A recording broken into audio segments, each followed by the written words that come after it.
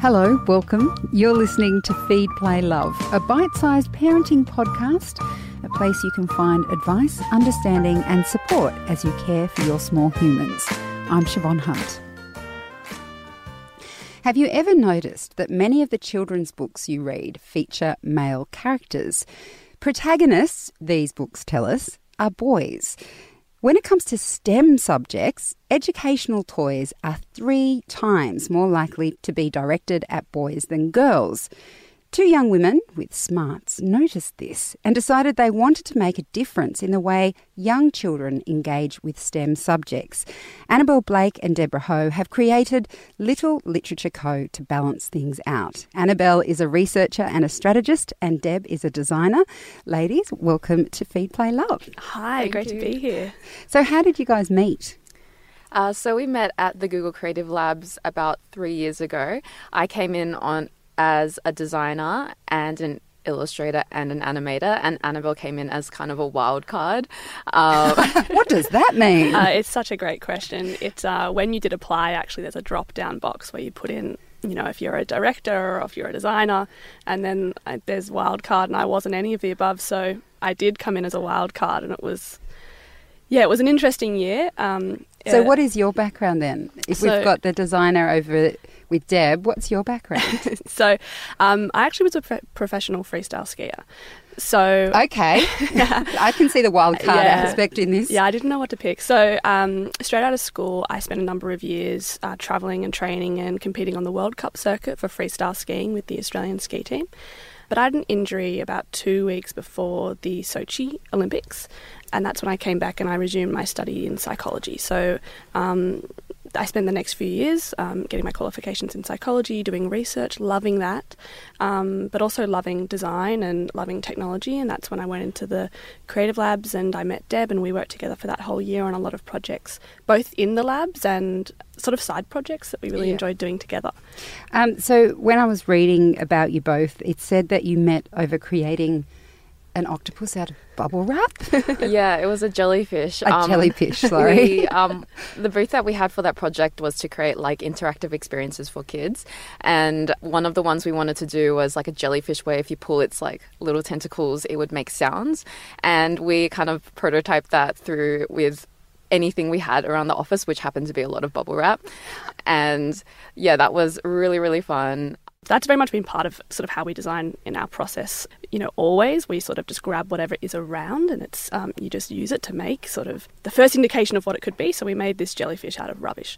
Yeah, that's very indicative of what the whole year was like. It was very experimental, and it was blending technology with sort of culture and the arts. And what's the aim of the Google Creative Labs? Like when you're there, A, are you being paid, and B, are they saying this is the outcome we want from your collaboration?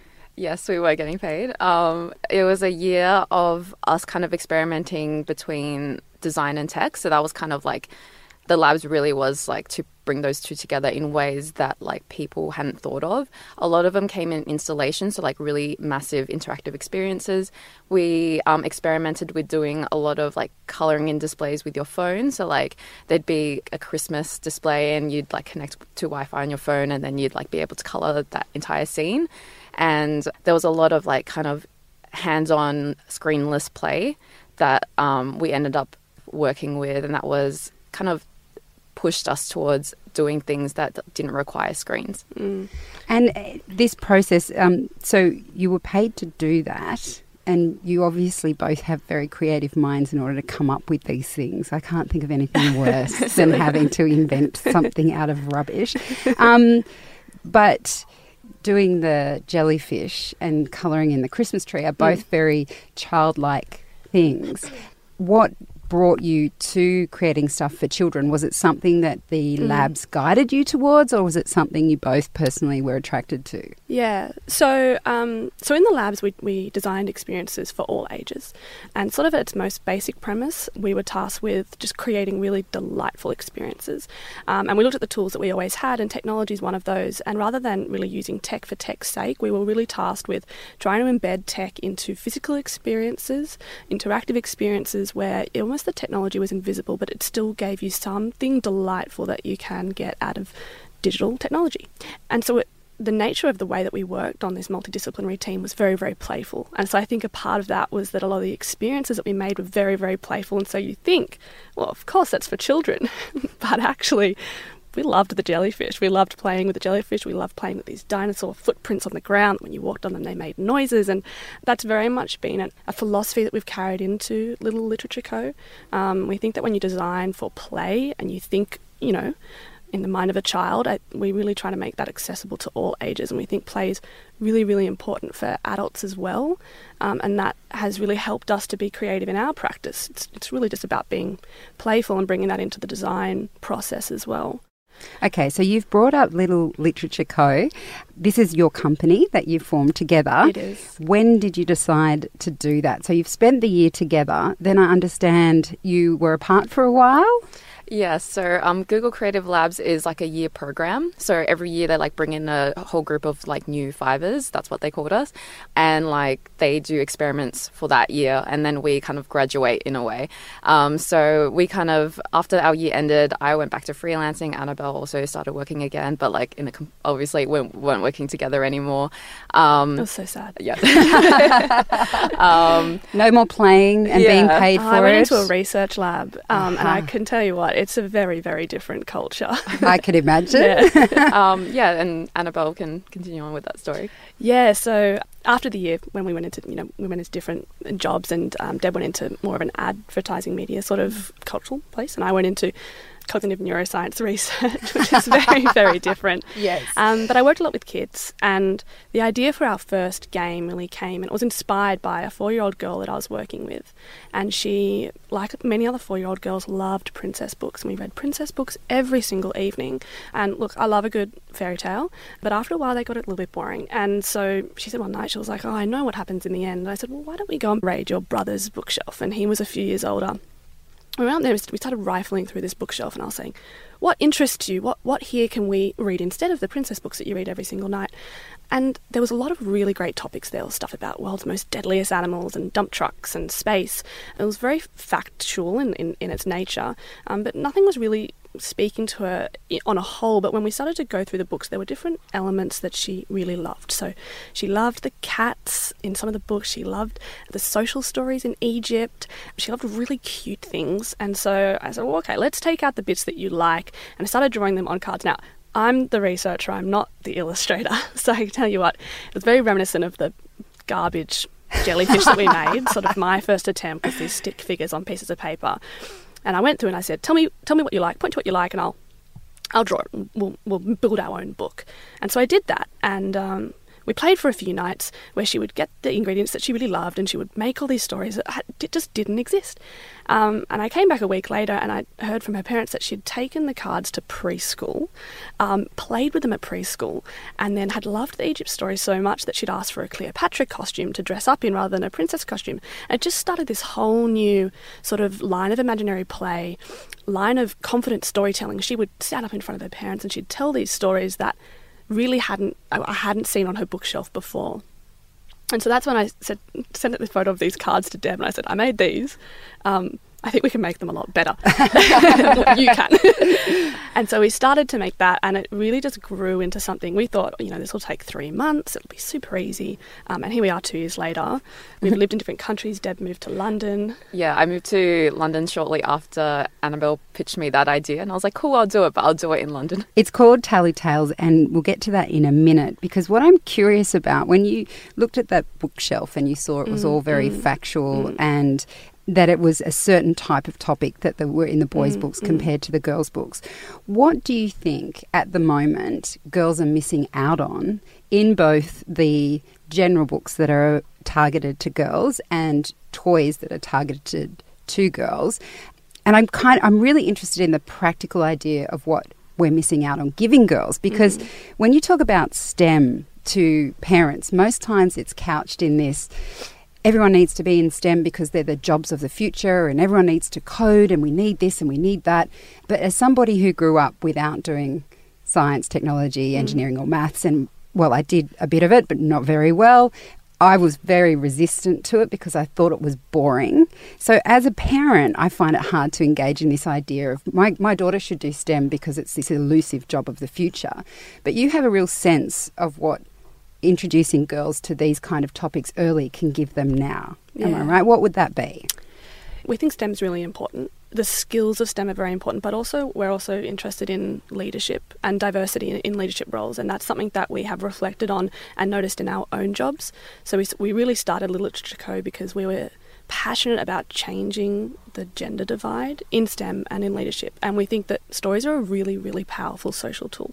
We're made of stories. It's how we make sense of the world.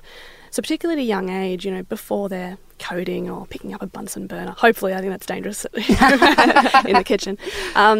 Stories are this wonderful tool for how we understand, where we belong, where we can be, and what we can imagine. And so we were really focused on building this story world and these set of stories that had really strong female role models. And it had all these cute items and social characters that we noticed that girls really gravitated towards.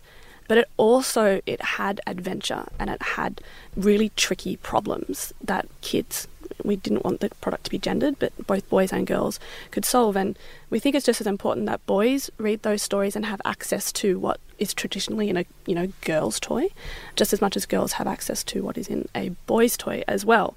In terms of, the STEM skills that we think are really important, I think questioning, being able to ask really good questions and feeling confident in not knowing is sort of fundamental before you really start to build critical thinking skills and understanding how to code or the more technical skills. We really wanted kids to wonder what if and to ask what is happening in the world around them, and we think stories are a really great way to start that process of exploration. Which is, now let's talk about Tally Tales. Deb, if you can explain a very visual game in sound, that would be wonderful. What does it look like and how does it work? So it comes in a box that you can open, magnetic closure. We worked really hard on that. It's a really nice box. We've been told that kids just love the unboxing experience. Mm-hmm. They do. So you get large jumbo cards. I think they're about 4 times the size of playing cards, which when people kind of actually get it, they are so surprised that they're that big. But we wanted to make sure that it was a really, really nice experience. So in each pack, you get 20 cards and you get character, item, setting, and action cards. And on the front, there's illustrations done by me, and on the back, there's the copy written by Annabelle, and they have little story threads, and it gives you facts about the character or the action, and it kind of gives you prompts to tell the story. A lot of that is for adults, and the illustrations, depending on how old the kids are, that is usually for them, but adults as well can use those as prompts. And the idea is that they pick up a card and start telling a story, right? Yeah. At its simplest, you grab one card, you hold it up, and the illustrations, it's sort of like a scene. So there's a lot even in one card that you can start telling a short story from. We have a role-playing game, which is we love playing Dungeons and Dragons. We love it. And so we really wanted to make a more simple experience that is based on that role-play adventure where you embody a character. So you'll pick a character card. I might be Theo the space dog. You might be Luna the astronaut. And then we get a problem. We come across, a new planet. And what are we going to do? Are we going to land on it? Are we going to go and try the plants? What do they taste like? Are they safe to eat? So all these, a lot of inquiry, a lot of questioning, and a lot of exploration. That's really what we were trying to, create in this experience. We did a lot of testing. We spent a year really making sure that there was something that girls really liked and boys really liked and the parents really liked as well, because we think it's really important for parents to be curious about space and about STEM and to be asking questions as well. And it's just, it's all about a bit of silly fun. We think fantasy is, you don't often see it combined with space facts, but we think it's a really fun mix, and we're all about just really promoting curiosity in STEM, and then later they go to school and they learn, more about, the real facts. But at first we want them to be, having fun with space. So we found that kids really just, they would see one illustration and just jump off, and then they launch into this story. It might not make a lot of sense, but it's a funny story. But parents want a little bit more. They were like, but what are the rules, and how does the world work, and well, how high can you jump on Mars? What's the gravity like there? So that's what the back is really for. It's for giving you that more depth into the story. Now, this Little Literature Co., the company that you've formed together, and this is your first birthing into the world, shall we say? Yeah, we don't have children, but this is your baby. They're a lot easier to that. look after. The cats just sit there. They don't need to eat. So what are your plans for the company? Because you're both kind of doing this part-time on the side as you do your other jobs. What's your aim with the company itself? Well, I'm officially full-time on it now. So like last week.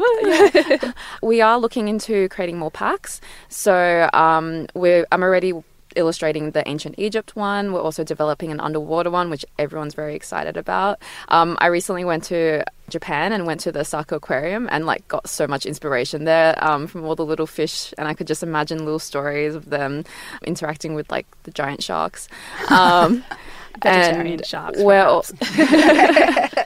And we're also looking into doing storybooks as well. So Teller Tales is the storytelling game aspect of it is like very loose and open for interpretation. So that's a lot of creative play. But we do want to create some like small stories that anchor our characters in and kind of like put them on adventures and like have a little series of that. So that's what we're working on writing. Oh, very exciting. And so, Annabelle, when can you be full-time? Actually, I'm going full-time after Christmas. Oh, how exciting. Well, good luck. Thank you both so much for coming in and chatting. Us. Pleasure. That was researcher and strategist Annabelle Blake and designer Deb Ho from Little Literature Co. And we'll put links to their website in the notes of this episode. Feed, Play, Love is a babyology podcast produced and presented by me, Siobhan Hunt. I'd love to hear from you, so if you'd like to get in touch, email me at feedplaylove@theparentbrand.com.au. See you next time.